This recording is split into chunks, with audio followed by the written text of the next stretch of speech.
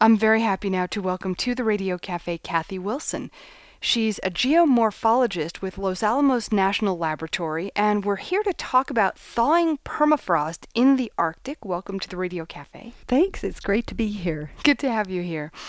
Now, you study Arctic ice wedges. First of all, what is an ice wedge? Oh, well, an ice wedge is ice that forms underground in the Arctic. It forms when the soil gets so cold that the soil contracts and forms cracks.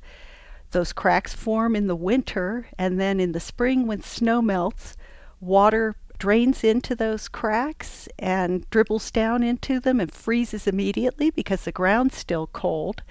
And that happens year after year after year for hundreds to thousands of years and forms these very large wedges. They can be the size of a room underneath the soil surface or ground surface throughout lowland areas in the Arctic.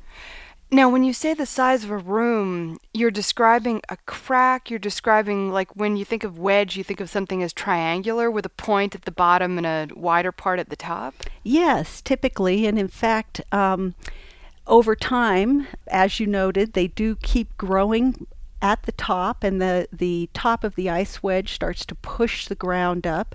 And in flatter, wetter landscapes, the tops of those broad wedges, which can be many meters across, they form what we call rims in ice wedge polygon landscapes. So the wedges don't tend to be isolated, they tend to form in networks. And these ice wedges then form a network of a polygonal landscape that often has ponds in the center of each of these polygons. A polygonal landscape. Okay, 10th grade geometry, ladies and gentlemen. You're looking at the landscape, looking at it, let's say, from the air. Yes. These big, probably not triangles, but big sort of shapes that are bounded at the edge by straight lines. Yes, that's correct. Where those straight lines tend to be at first when they're young and they're continuing to grow during colder periods, rims or ridges, and they form impoundments. And they tend to be multi-sided, sometimes four-sided, but often five, six-sided.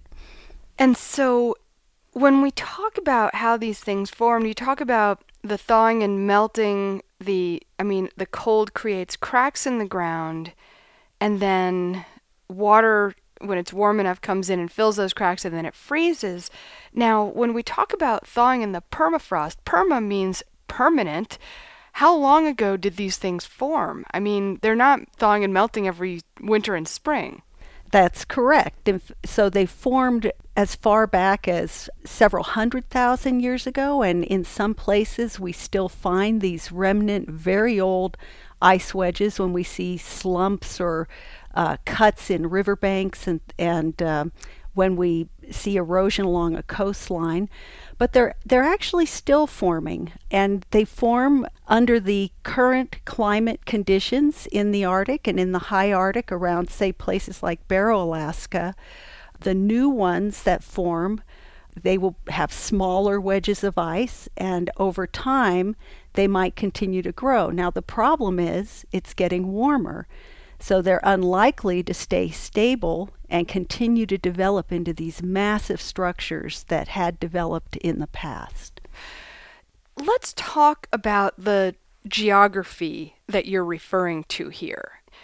We think of our globe, and then at the top of the globe there's this sort of vaguely circular landmass. Are we talking about everything from the North Pole to the Arctic Circle? Well, normally when we do talk about the Arctic, we mean everything that is above about 66 degrees latitude. That is defined as the Arctic Circle. And across that area, you typically find the ice wedge polygon landscapes in the flatter wetland environments or valley bottoms in the landscapes, or across the area that surrounds the Arctic Ocean. In Alaska, it's called the coastal plain.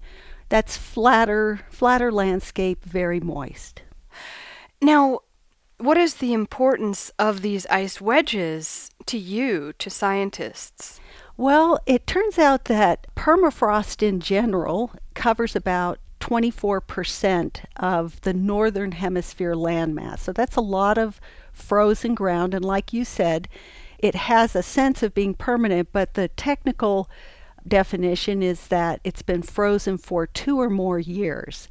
But did you just say the northern hemisphere landmass? yes, so, Including Mexico, well, if the United States, yes, so if you take Europe, right, Russia. right, if you take all of the northern hemisphere landmass, 24% of it is covered by permafrost or Oh my impacted by permafrost. Yes, so it's a very large area. And we care about it because permafrost over thousands of years has been a sink for atmospheric CO2, a greenhouse gas, that's been taken up by Arctic vegetation every year during the summer. And then that vegetation dies off pretty quickly in the autumn. At that time, things get cold really fast. And unlike in temperate landscapes where the carbon can decompose on the soil surface for a month or so. Wait. How can carbon decompose? It's an element. Well, that's a good question. And I actually mean the organic matter that contains carbon. So that's correct.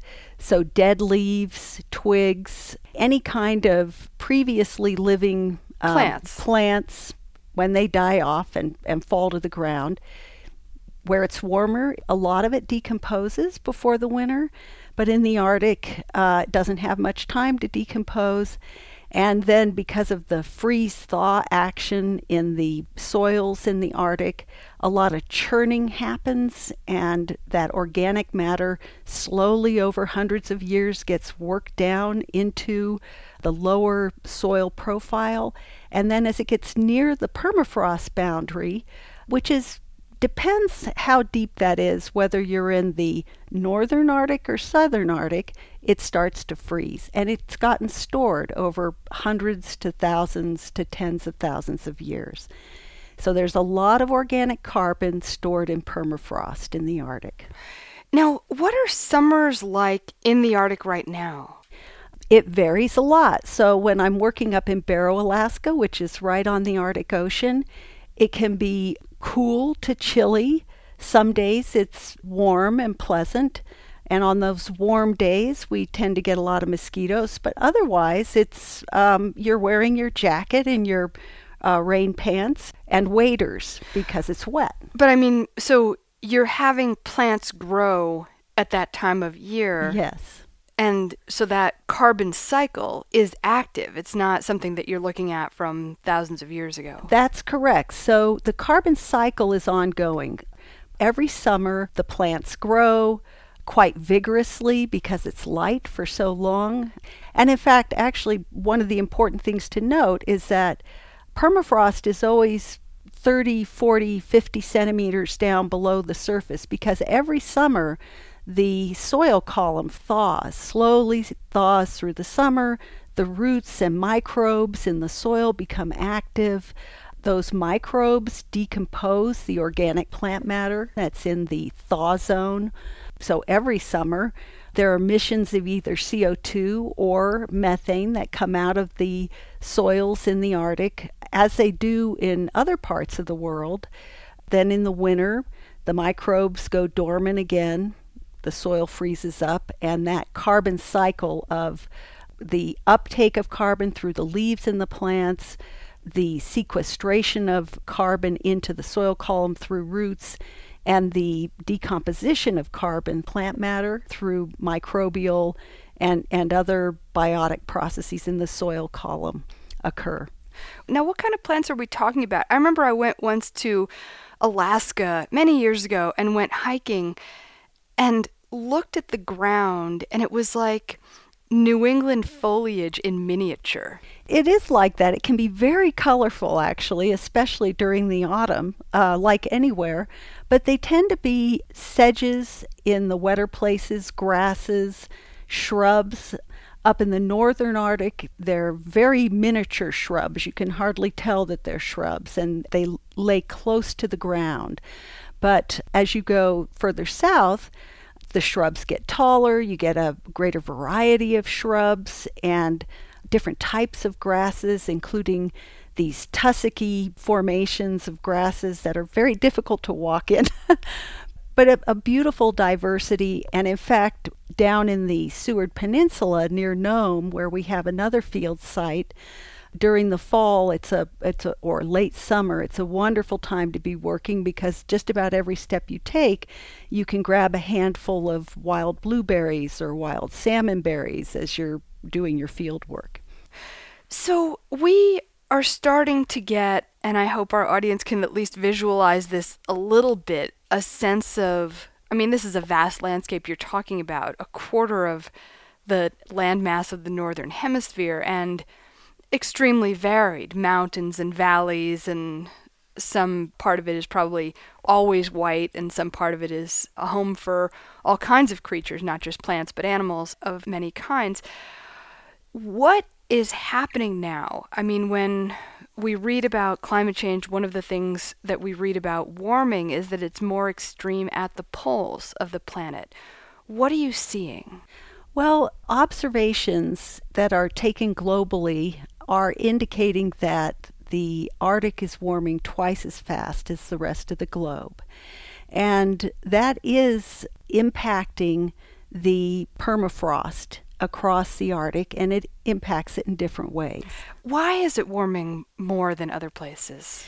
That's a good question. I think that, well, it's called polar amplification, but I don't actually know what the scientific rationale for why it's getting warmer there faster. But meanwhile, there's a melting of the permafrost, and when we talk about that soil column, we're not talking about the top, which thaws and freezes and thaws and freezes according to the seasons, and Lord knows they've got a lot of sun up there in the summer and like nothing in the winter. Can only imagine what that's like. Have you been there during the high seasons of both solstices? No, I haven't. I would love to be there during the winter. I have been there when it has been quite dark during the early afternoon, but and of course I have been there in the summer when it's light all night, and we put tinfoil up on the windows so that we can sleep. Right. But we're talking about not the surface of the soil, but the deeper parts that are always frozen. Yes. And that have been sequestering the carbon stored in plant matter for, what, thousands of years? Thousands of years. Thousands of years. Yes. That is starting to thaw. Hang on just one second. Let's go back thousands of years. What was the climate like when that deep layer, I mean, was there a point where it was a lot warmer there? Well, so we typically talk about, there have been multiple periods of glaciation and interglacial periods, but we typically talk about the last glacial period and then the warming period after that, which we call the Holocene, and that's been going on for 10 to 12,000 years, the Holocene, the post-glacial period. So a lot of the freezing and sequestration or cold temperatures and sequestration of carbon that has been going on over the past 10,000 years has actually been a warmer period or a slowly warming period, but things have been heating up much faster than they ever have during that period of time. And so now we're seeing very dramatic, rapid changes in the permafrost conditions. So what you do is you can measure what's happening below the surface, and those temperatures are going up. Yes, they are. And in fact, there have been a number of researchers, one of our collaborators at University of Alaska Fairbanks, Vladimir Romanovsky, he has been carrying out circumpolar permafrost temperature measurements for at least a couple of decades now.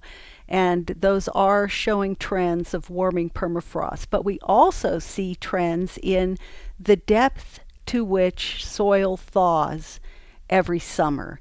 And that's what starts to really change what's happening on the surface of the Arctic landscape. And the reason for that is when these ice wedges form, they form in equilibrium with a long-term temperature and thaw depth. So let's say for the past 100, 200 years, on average, the soil has been thawing in a place like Barrow, Alaska, to about 35 centimeters deep. And so any ice wedges that have formed there, the surface of those ice wedges sit at about 35 centimeters below the surface or 40 centimeters below the surface. Now, it still is on average minus 14 degrees C in Barrow. That's the average annual temperature. That's really cold. It is. And so you'd wonder, well, how can anything be degrading? But it's this equilibrium. It's the fact that any change in the temperature, especially warming, can drive that thaw depth to go deeper than it used to be. And now it's often, sometimes for a decade at a time or 3 or 4 years at a time, going several centimeters to tens of centimeters deeper, and that then melts out the ice. Once that ice is melted, the top of the ice wedge is melted out, the ground that's sitting on top of it that was propped up by that wedge collapses, and that changes then the surface structure of the landscape. And those structures that used to be the rims that formed the ring or the edge of the bathtub of the polygon, so to speak, that collapses. That can become a trough and drain water out of the landscape. So we can have multiple things start to happen. The ice wedges melt, the landscape starts to deform. That deformation can cause what previously looked like a lush wetland landscape that supported sedge or rich sedge grass kind of ecosystem. That can be drained quickly and start to dry out. And that changes then the types of microbes that live in the soil, the types of vegetation in the landscape, and also the wildlife that can be supported by it. So any of those small changes, just a little bit of melting of the ice wedge, can start to really dramatically change the landscape surface and its ecosystems. Now, another thing that happens is that methane is released. What is the process by which that happens, and how much more methane are we talking about? So in the permafrost landscapes, the estimate of amount of organic carbon that's frozen is about 1,700 gigatons. And a gigaton's hard to kind of get your head around, but it is more than the total amount of organic carbon in all the vegetation on Earth. So if you think of all the living green matter on Earth, what's stored as organic matter in this frozen carbon is greater than that amount. So when you start to thaw that stored frozen carbon, you can emit one of two gases: methane if the environment is wet and soggy and saturated, or CO2 if it's drier, or even if the surface is drier. So you can produce methane in the wet subsurface, and as it moves up through the soil column, if it gets to a drier part of the soil column, then different types of microbes will start to eat the methane and convert it into CO2. So the wetter parts of the landscape emit methane, and the drier parts of the landscape emit CO2. And so any change in where that water is standing will change the balance between methane and CO2 in the landscape. Meanwhile, both of them potent greenhouse gases. Methane, a more potent greenhouse gas, but not as long-lived. Exactly. So they're both an issue. If we have a lot of drying of the Arctic, and our global climate models predict an overall drying of the Arctic, we're likely to start to shift more toward CO2 emissions from these currently methane, perhaps in some environments that are really wetland environments, methane producing areas. And so we'll have more long-lived gas, less of the methane. But it's not clear how much of either of those gases will be produced over time, or how fast they will be produced, and which form it will be, whether it will be methane or CO2. There's really very high uncertainty and lack of knowledge at this stage in answering those questions.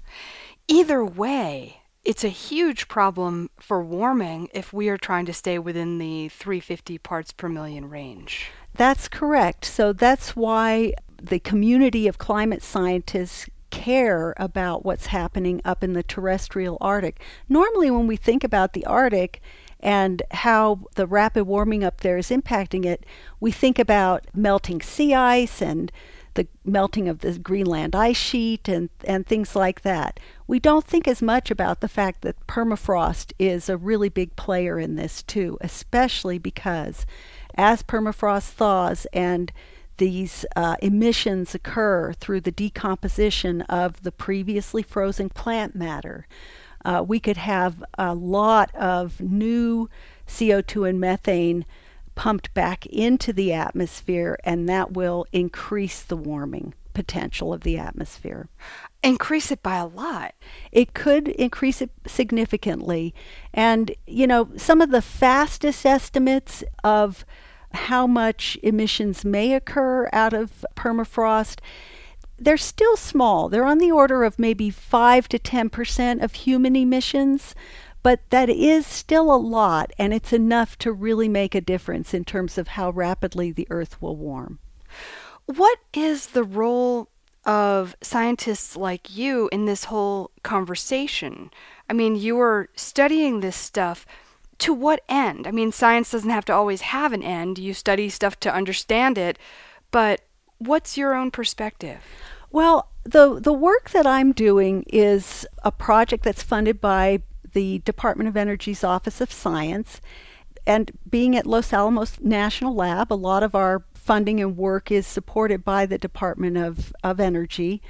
Their interest is understanding what is the impact of the U.S. energy use and portfolio on the climate system. They have a large effort in developing the state-of-the-art global climate model so that they can look at the interactions of the human emissions and human energy use with the natural system. And so how do those emissions into the atmosphere drive changes in the radiation balance that then impact heat in the ocean, changes to our vegetation systems across the Earth, changes in sea ice sheets, etc.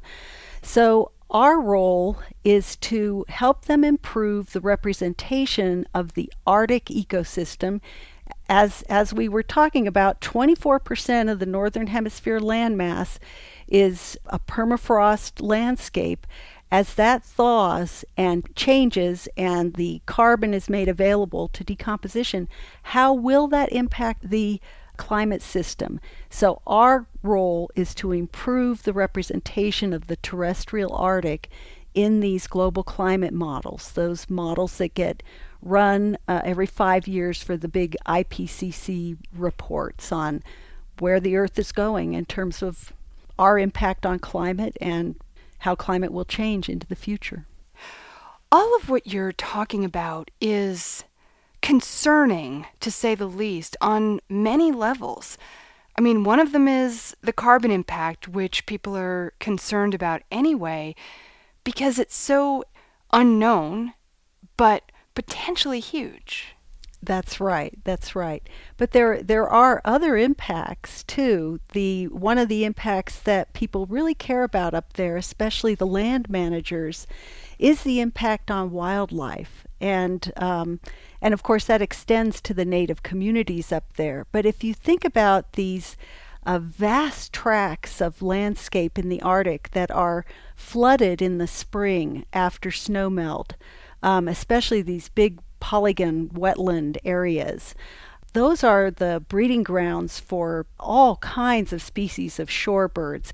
One spring when I was measuring snowmelt up there, the tundra was just alive with thousands of ducks and terns and plovers and all kinds of birds that use the high points in the landscape, these rims that form over the ice wedges as their nesting sites, and then they get their food in the ponds, the polygon ponds that form, that just start teeming with larvae and other little things that they eat.